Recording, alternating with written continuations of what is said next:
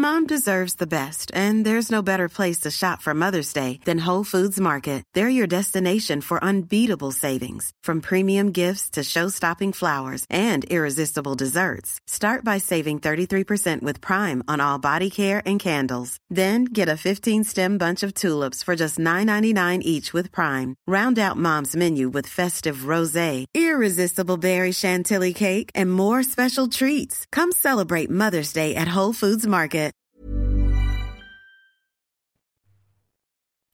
Hi everyone, and welcome to Dev Rugger Personal Finance, episode 91. And in this episode, I'll discuss the concepts of bull and bear markets and go into specific strategies which may be used by active investors in dealing with a bull and bear market. We have just had one in March and April in Australia and around the world, and we haven't really gone back to the highs of the Feb 2020 markets when it comes to the ASX. Other countries like the North American markets, especially the United States, have reached record highs since their lows back in Feb and March. For those of you that are new to the channel, the aim here is the 3 E's. The first one being is to educate. Be educated about financial literacy and your own personal finances. And be empowered is the second E. That is to be empowered with knowledge so that when you go and speak to your accountant, your lawyer, your financial advisor or planner, you have some financial literacy knowledge in order to be able to speak to them competently and confidently. And the third E is to be entertained. Now, just a bit of a disclaimer, this is not a financial advisory podcast. I'm not a financial advisor. I'm not an accountant. I'm not a lawyer, nor am I a financial planner. Make sure you take any financial decisions you want to make to your own advisors before you make those decisions. But if you are stuck on what to do in terms of broad principles, here are some simple steps to get you in the right track when it comes to saving, investing, and personal finance in general. In my humble view, there are 5 easy steps which anybody could follow. Step 1 is pay yourself first. Take 20% of your after-tax income and put it aside. That is your money, never to be touched ever again. Step 2, what do you do with that money? You invest it, ideally into something that you understand or want to understand. I just invest in index funds because I understand index funds and this stock market. Step 3 is reinvest those dividends that you get as a result of those investments. The power of compounding is real. Don't spend those dividends. Step 4, you do this process for the long term. I'm not talking 7, 10, 15 years. I'm talking 20, 30, or even 40 plus years. The earlier you start, the more time you have, and time is your friend. Step 5 is automate the process. Automate these investments. The more automated things are, the less likely you'll make a mistake, the more likely you'll continue to stick to the plan, and the more likely you'll retire with more income and wealth than you probably ever imagined. And remember, money is just a tool. It doesn't bring happiness. Use it as a tool to make your life a little bit better, but most importantly, to make the lives of people around you a lot better. Now to the main topics of bull and bear markets, and then we'll go on to have a specific look at bear markets and devise some strategies which active investors may like to take advantage of. Most of what I'm talking about is the stock market, but bull and bear markets exist in commodities, real estates, or any other asset classes. But in this episode, we're mainly focusing on the stock market. Now, thanks to the anonymous surgeon who asked me this question via Facebook to talk about the specific investing strategies in a bear market. So just coming back to the investing terminology here, when it comes to investing, market conditions can be described as bull or bear markets. A bull market is a rising market, and the economy and the fundamentals are very sound across the board. A bear market is a declining market. The economy is slowing or receding and usually results in a recession. Usually the markets decline by about 20% or more. If it's just 10 to 19% in terms of market declines, then it's called a market correction and not a bear. If someone is bullish on something, it means they're optimistic on that stock, on the economy, on the market in general, or whatever they're talking about. For example, investors are bullish on Tesla stock. If someone is bearish on something, it just means they're pessimistic on that stock, economy, market, or whatever they're talking about.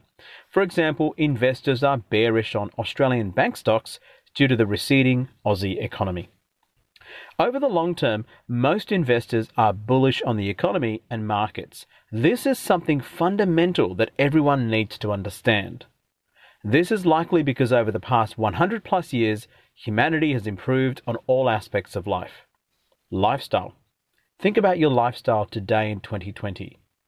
My lifestyle today is much better than what it was even just 5 or 10 years ago. Think about life expectancy. The life expectancy around the world has gone up. Think about health.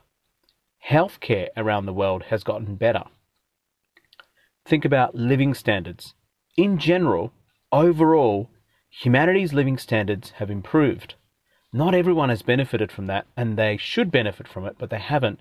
But overall, on average, our living standards have improved. Think about technology.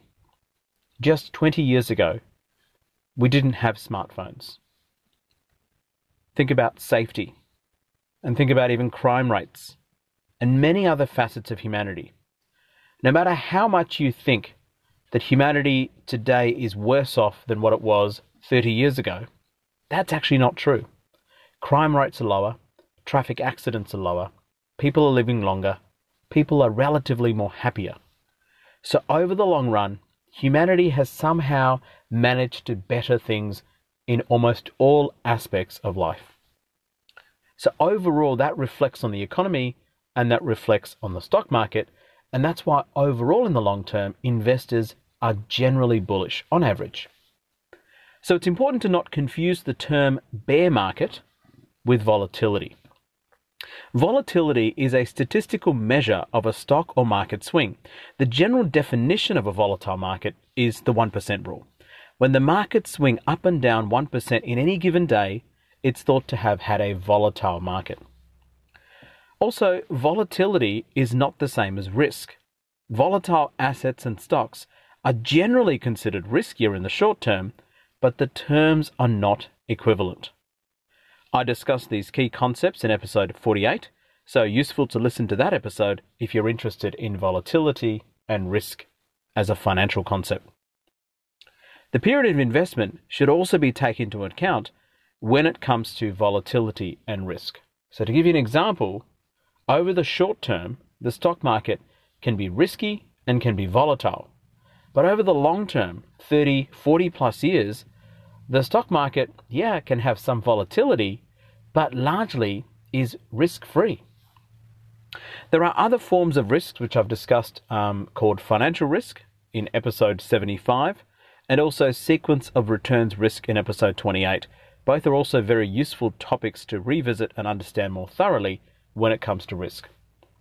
Before we proceed, it's critical to understand that markets are often ahead of reality. I'm talking about the stock market here. So markets are forward-seeing. This has panned out to be true during the recent bear market in March and April, especially in Australia, when the ASX dropped greater than 20%. And now 4 months on, we're officially in a recession, rise in unemployment, for the first time in Australia in 29 years. What a great run we've had. So let's talk a little bit about bull markets, and then I'll go on and speak about bear markets and then talk about specific strategies. What are the characteristics of a bull market? In a bull market, there are massive demand for stocks and limited supply. Everyone wants to buy stocks. Therefore, prices keep rising because more demand and less supply. The selling of securities is also reduced because people are bullish and want to hold on to their stocks for the long term.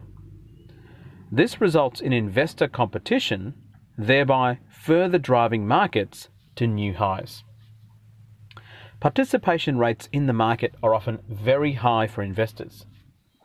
And there is a strong link between the stock market and the economy, although this hasn't really been panned out to be true in recent times, particularly in the US economy, where unemployment is rising, but the stock market is hitting new record highs. And even our ASX has rebounded quite nicely despite terrible economic news. So again, the stock markets are forward-seeing, and may not always reflect the economy, but in a bullish market, generally it does. You have a look at what happened last year. The Aussie stock market reached all-time highs and the economy was doing reasonably well. So what are the characteristics of a bear market? In a bear market, there is less demand for stocks, more selling than usual, and more supply than usual, and participation from investors is lower. All of this drives prices down. During a bear market, usually the economic activity that follows is terrible. Unemployment rises, and uncertainty and anxiety dominates the investor sentiment. That is kind of what we've been feeling in Australia since March, when the market tanked. And now there's a fair bit of uncertainty in the business world and economic world, especially in Victoria, since the further extension of lockdowns. So, identifying the trends. Let's have a look at the US markets, because I found a lot more data when compared to the Aussie market. We will talk about the Aussie market as well, but the data is very sound with the US market. Since 1932, America has had 13 bull markets. On average, each bull market has produced returns of 181%. That's 181. The bull market's range in terms of investor returns has been 48% to 417%. And each bull market lasted on average 62 months. And the range of that was between 31.6 months to 131.4 months, which was the previous 10 years in America, where they've had the longest bull market in record history.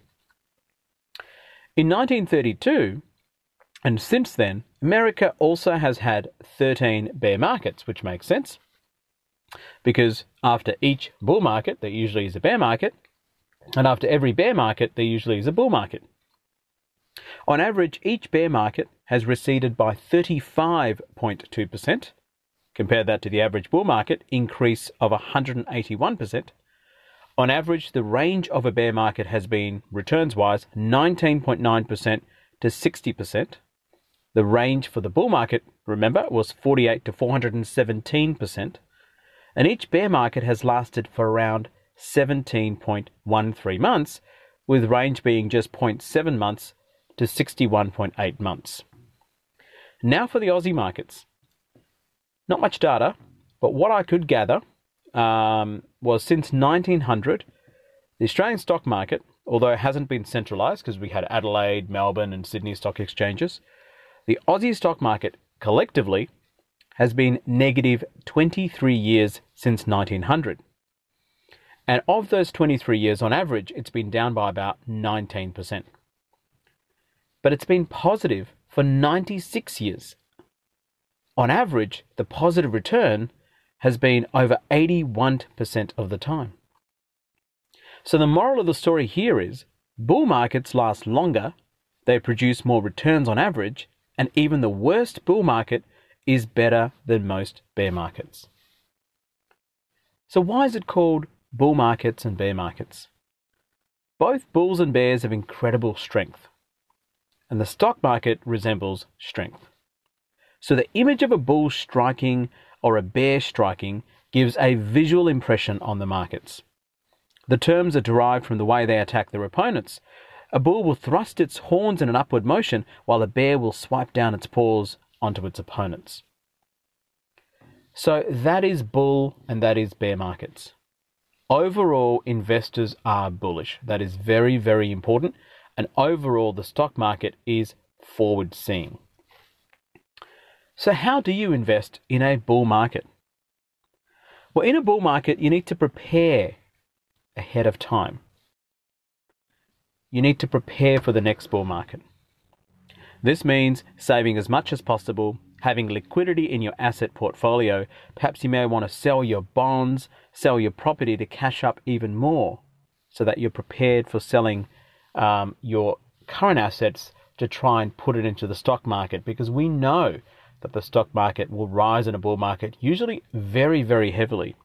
But you've got to be prepared for your costs and fees associated with selling any assets, including having to realize capital gains. So again, I don't do this. I just keep buying on a regular basis, whether it's a bull or bear market. Remember, this episode is more focused on what active investors might do. I'm not an active investor. I invest passively. You have to have a long position. This is when you buy a stock and buy into an index or in anticipation that over the long term, the price will rise. The aim here is to buy it low and hopefully sell it high. And the difference represents your profit. The second strategy is you might want to do what's called call options. Now, I've discussed financial derivatives in episodes 56, where I talk in detail about call and put options. But in summary, a call option is when you have a contract to buy a specific stock at a strike price, which is a specific price, until an expiration date. This means you have the option but not the obligation to buy that stock. Let's see how this might play out. The stock market rises past the strike price, not the stock market, sorry, the actual stock. It rises past the strike price and happens before the expiration of the contract of the call option. You exercise your option to buy the stock at the stock price, and then the stock rises, you sell the stock and make a cool profit, minus the premiums paid for the privilege of having a call option. The only thing is, for you to have a contract or the option in the first place, you may need to pay a premium, called an option premium. This is a bit like an insurance premium. In another scenario, the stock price never goes past the strike price. You don't exercise your option to buy the stock. Remember, you're not obligated to. You let the option contract expire, you don't make a profit, and they only pay the premium for the privilege of holding the call option contract, so you don't lose much money. There is a third scenario, where the call option premium or the contract price rises as the expiration date nears and the stock is rising, and the holder of the call option contract can sell the contract in the open market as well without exercising to buy the stock at all. This only works if the stock is above the strike price, in which case you don't buy the stock or exercise the call option, but merely sell the call option contract. That is, you are selling the privilege of buying that stock at the strike price to someone else. That's called options trading. Now, derivatives trading is a bit like betting, and it's extremely risky. I do not buy put or call options ever, but you may want to do that in a bull market. Generally speaking, investing in a bull market is easy. Everyone is optimistic. Stocks are rising. Everything goes up forever, and it's a matter of buying and holding. For active investors, they need to really focus on the bargains and look at undervalued stocks. This may mean focusing on fundamental stock analysis, and I'll discuss this concept of fundamental stock analysis with specific reference to corporate actions in episode 76. Episode 77 is about PE ratio and more, and episode 78 was price to book ratio and more. So if you're interested in those concepts, go back and listen to them and brush up on those concepts. That is the bull market. The bull market is relatively easy to deal with. Everyone's happy. Let's talk about the bear market, which is where the question comes from the Facebook forums. How do you invest in a bear market? Now, we've just had a bear market in March and April in Australia when the stock market plummeted more than 20%, signalling a downturn in the economy and preceding an Australian recession. So how do you handle such a crisis? Remember, a bear market means things are on the cheap.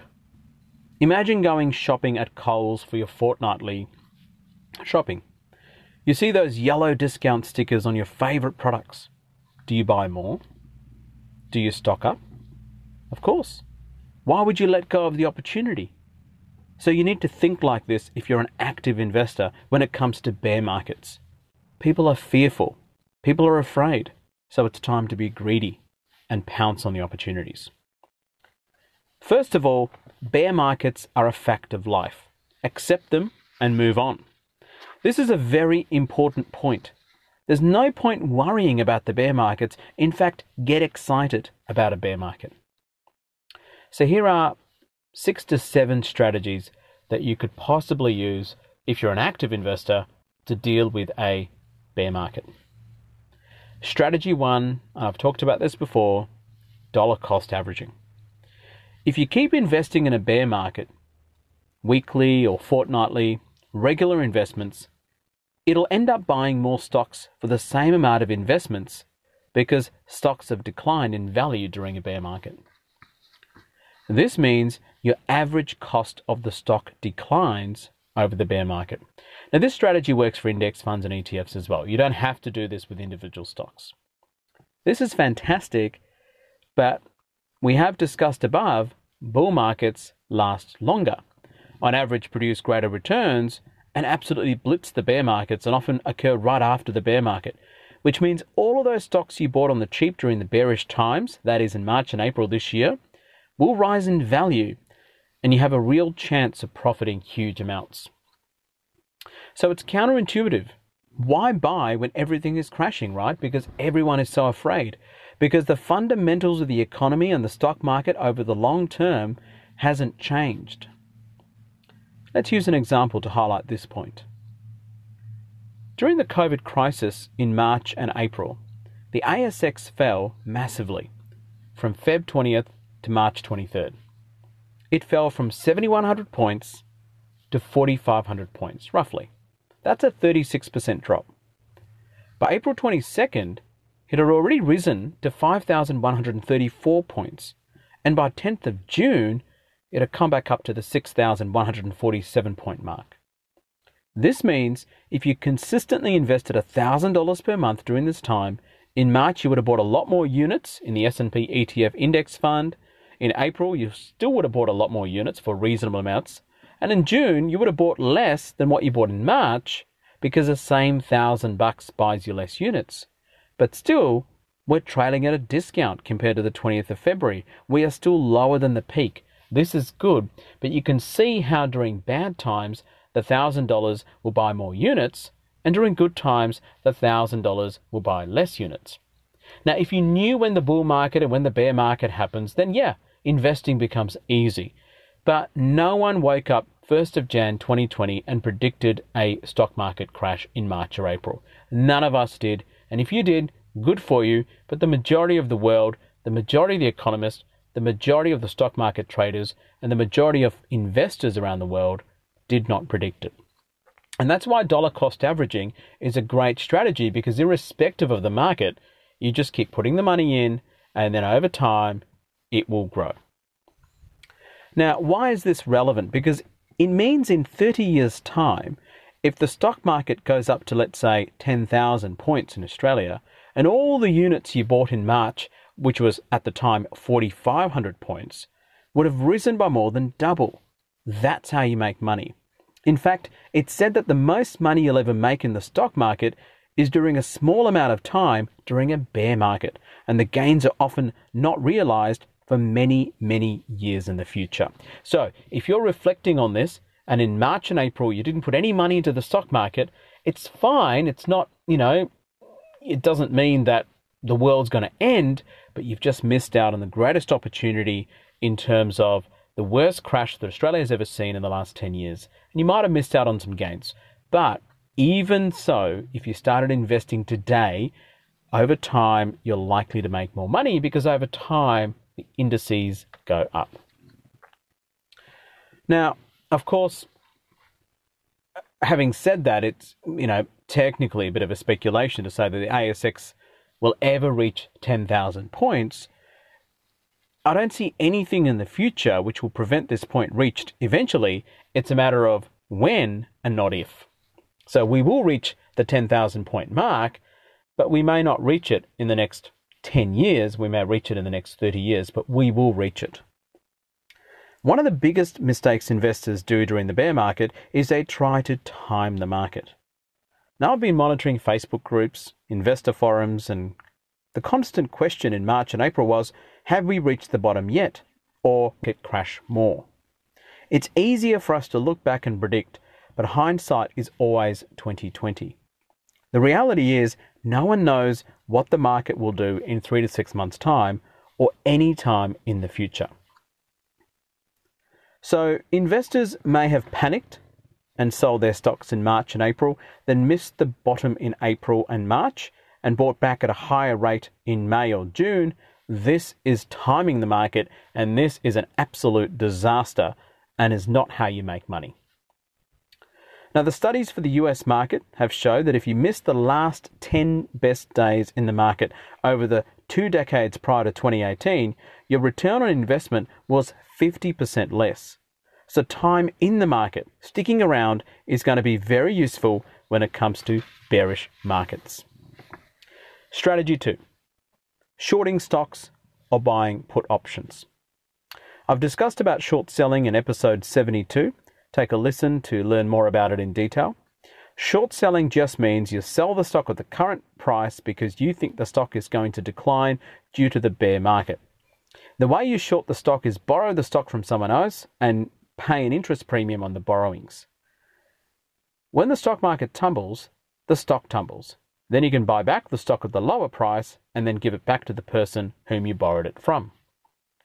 The difference between the price you sold the stock and the lower price you bought the stock at a later date is your profit, less any fees and interest premiums. There is a major problem with this strategy. Shorting a stock is seen as a very risky behavior because your losses can be unlimited. If the stock goes up instead of going down, then you may be forced to buy the stock at a higher price rather than lower price, which means you just lost money and the interest on the borrowings. This is exactly what happened with people that are trying to short Tesla stocks. They thought it was going to crash. It tripled, it quadrupled. I think it's up 800% since the start of the year. So those shorters lost a lot of money. A put option, on the other hand, is the opposite of a call option. You buy a put option contract which states the stock you may own can be bought at a strike price before an expiration date. This means if the stock doesn't go below the strike price, you may not exercise the option to sell the stock with a strike price. If it does go below the strike price, then you exercise your put, sell it at a strike price, then possibly even rebuy it at the free market price, which is lower, and the difference being your profit. Options trading is risky, and there's a form of financial derivatives. I've talked about this before. Think about derivatives as similar to insurance policies. We buy insurance policies all the time: car, home, income protection. Now, the other option in terms of put options is to actually sell the put option contract itself rather than the stock. As the expiration date nears and the price of the stock is below the strike price, the put option contract increases in value. It basically, the opposite of a call option is a put option. So that's shorting the stocks and buying put options. I don't do options trading. It's too risky for me. Strategy 3, dividend hunting. Dividends are rewards for investors for holding a company's stock. To use an example, if a stock price is $2 and pays 10 cents in dividends, it means the dividend yield is 5%. During a bear market, if the stock drops to $1, that is 50% less, then the dividend yield will become 10%. Your yield doubles thanks to a lower stock price. But this only works if the company's fundamentals is still very strong. They still have good cash flow, good income, good profits. They've just been taken down with the others due to the bear market. So the company is actually valuable. Having said this, dividends can be cut during a bear market, as has happened during COVID-19, so this strategy may not work all the time, of course. Strategy 4. You can just look at ratings agencies for good quality companies or indices or ETFs. Now, ratings agencies like Standard & Poor's or Moody's rate stocks, bonds, index funds, ETFs. And during a bear market, you can look at their ratings to see which companies have the highest credit worthiness. This just means the company is good value. For example, when markets tumble, but rating agencies see a company as a AAA rating, it might indicate it's a good buy. Now, beware about rating agencies. Remember the GFC in 2008-2009? The ratings agencies basically rated junk securities as good securities, and people bought them, and it turned out those securities had mortgage-backed securities, and of course those mortgages were lent to people that couldn't pay the mortgage, and you can see how ratings agencies can profoundly get things wrong. So I suggest you don't just blindly follow it, but that's one of the strategies that you can use and implement during a bear market. Strategy 5, sector investing. Certain sectors, even during a bear market, tend to do well. COVID pandemic markets has highlighted this. Netflix, for example, people watch more isolation TV than ever before. The stock of Netflix has gone up. Amazon, people buy more online shopping. The stock of Amazon has gone up. Afterpay, again, people spending money they don't have. A bizarre concept that I don't understand, but this has made the stock market make massive gains for those three stocks. During bull markets, industries like manufacturing, auto industries, high technologies, travel and tourism, home improvement, machinery companies, and their stocks, they all do well in a bull market because people have money to spend. These are sectors which represent consumer wants. During bear markets, people don't have money to spend. They're very fearful. They want to keep their money. They don't want anything except for the basic things. Utilities. People need electricity, water, gas, infrastructure, internet, phone, road transport, consumer staples, food, shopping, the basics. We still need to eat and poop, no matter a pandemic. How can we forget the great toilet paper crisis of 2020? So sector investing might be a strategy that you might want to consider during a bear market because people need essentials. We still need to do certain things. Strategy 6, using margin wisely. Now, I don't borrow money in general, especially for the stock market investments. This might sound like a crazy strategy for active investors, but hear me out. Borrowing money during a bear market might make sense. Why? Because during a bear market, an economic downturn, interest rates often fall. People can't afford payments, and no RBA is going to be game enough to rise interest rates. When interest rates fall, it means money is cheap. Therefore, you could take advantage of this, borrowing money with low interest rates, and use that to buy stocks. This is called leverage. I've discussed the concept of leverage and margin, which is subtle difference, in detail in episode 49. So if you're interested in those concepts, go back and listen to it. So suppose you borrow money at a lower interest rate environment and buy stocks and ride the market cycle. Imagine riding it from March to now, you would have made an easy 1,500 point increase in stock market rise, which might be worth a lot more than the cost of interest on your margin loan. Leverage comes with a double-edged sword, of course. If the market tanks a lot or you pick the wrong stock, you may end up having to make a margin call, which means you owe more than what your stocks are worth, and you may be forced to sell stocks to pay off the debt. And of course, this also means selling stocks at the worst possible time, and that is during a bear market. So, borrow money at your own risk. It comes with benefits, but it also comes with extraordinary risks. And strategy 7 is investing in commodities and precious metals or bonds, which might be an option. When markets are volatile and in a bear market situation, often precious metals, the prices go up. Gold, for example, the price does go up during these times, and it has gone up if you have a look at the charts. Furthermore, bond prices also rise. The reason for this is because people feel afraid, so they want to put money into things that feel safe, and they feel safe putting money into treasury bonds or putting money into precious metals such as gold, because again, it's a comfort factor. It's also because people may take money out of the stock market and look for more secure investments. Now, the secure investments like bonds and gold don't have the same amount of returns as the stock market or property, but that's okay. At least they're not negative. At least you don't lose money on them. For example, gold has risen 16% in the last 6 months and currently trading at $1,933 an ounce.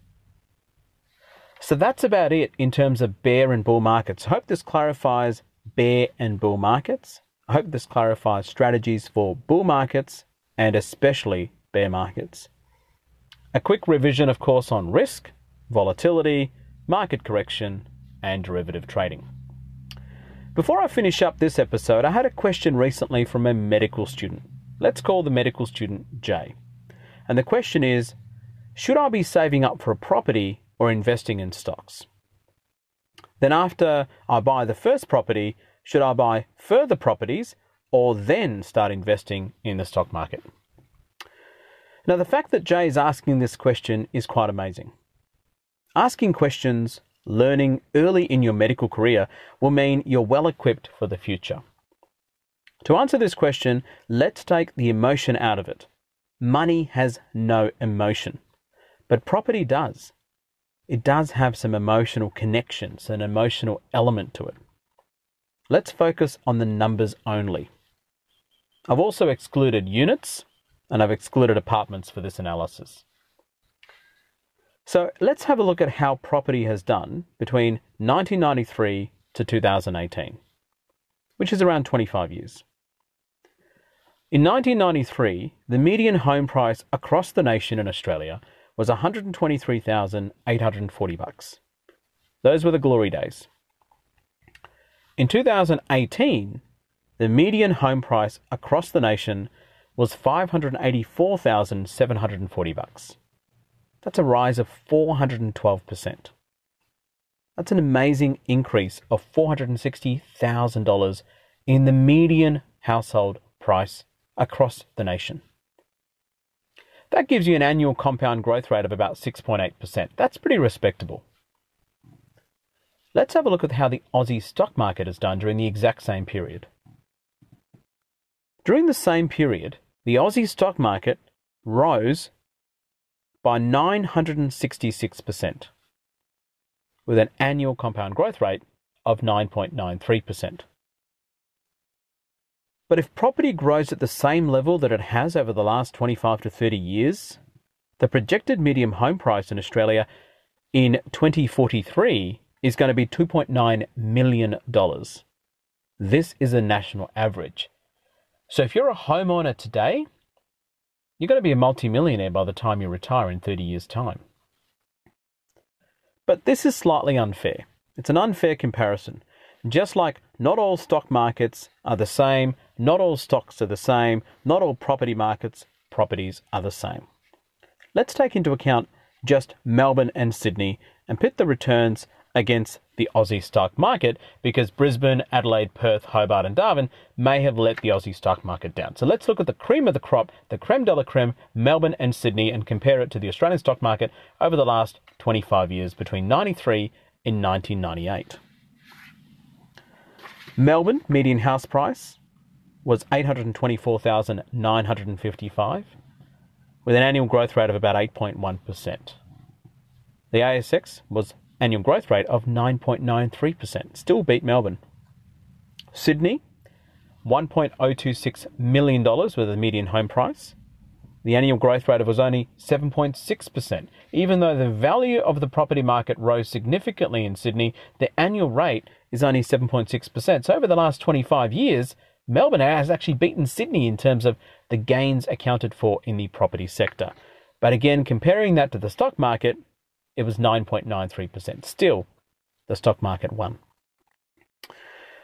What about in 2043? What about Melbourne and Sydney? What are the median home prices potentially could be worth if the current trend continues? Well, in Melbourne, it'll be worth $5.8 million. And in Sydney, it'll be worth $6.34 million. So the answer to the question, Jay, is stock market has outperformed the property market between 93 to 2018, over 25 years, and likely this trend will continue in the long term. Furthermore, we're not even considering the time and money spent on maintaining property, repairs, bills, council rates, land taxes, etc.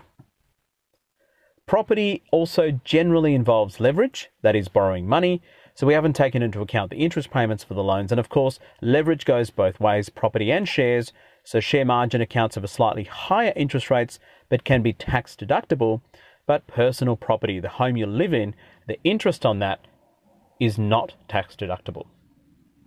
So the bottom line is, when it comes to making money and nothing else, stocks, share markets generally outperform the property market over the long term, even accounting for the unprecedented property growth we've seen in Australia over the last 30 years. That's the money talking. Now here's the real answer. I think living in your own home is way better than renting or living in someone else's home. So if you take into account an emotional aspect, then owning your own home is better than having a stock portfolio. I log into my Vanguard portfolio and see a figure. Yeah, it's great. It's getting bigger, but it doesn't do anything emotionally. It doesn't provoke any emotional response. And if it does, it doesn't last very long. It's just a number. But owning your home is something very different. We built our home. We designed it. We watched it being built. We dealt with problems. We decorated it. We bought specific furniture for it. It's a very emotional moment. Coming home makes me happier than logging into my Vanguard stock portfolio. So Jay, the real answer is buy your first home. I think that's very important. Now, what about future investments after you've bought and paid off your first home? What do? Diversification is key. Personally, I have investment properties, superannuation, and index funds. I maintain that during the COVID-19 crisis, I did not need to give my Vanguard portfolio any rental relief. I don't owe any money to the bank with my stock portfolio. It's just so much easier to maintain a stock portfolio than it is an investment property. I didn't have to fix the toilet. I didn't have to do plumbing or garage for my Vanguard portfolio. But I've done all of these things for my investment properties. But if you're the sort of person who likes to own brick and mortar and get an emotional kick out of owning investment properties, then go for it. Because the numbers suggest that even if you invest in property versus stocks, you will end up doing well. There's nothing wrong with having investments in property. You'll still do well. Having a home in Melbourne in 30 years' time worth $6 million is not a bad thing. It's a good thing for you, the property owner. Whichever way, I think, Jay, you'll do well in your investing life because you're asking the right questions, you're thinking the right things, and you're doing it early in your career. So hopefully, what is the final Devraga answer to that question? Always buy your first property. I think that's important. That's an emotional decision. And you will become wealthy by owning property in Australia. And after that, just pay yourself 20% of after-tax income and invest it in stocks and call it a day. It's much easier. And if you've got some spare cash, save it up and buy more investment properties. That's okay as well. It doesn't have to be one or the other. But I think owning your own home, your first home, is a must. It's an emotional decision. It makes you happy and it makes you wealthy. What about investing in stocks and making some money, selling them, and then using it for depositing on a property? This is fine, but remember, when you sell anything and make a profit, you realize your gains. This triggers a taxable event. You must pay tax on it, even if you hold it for greater than 12 months.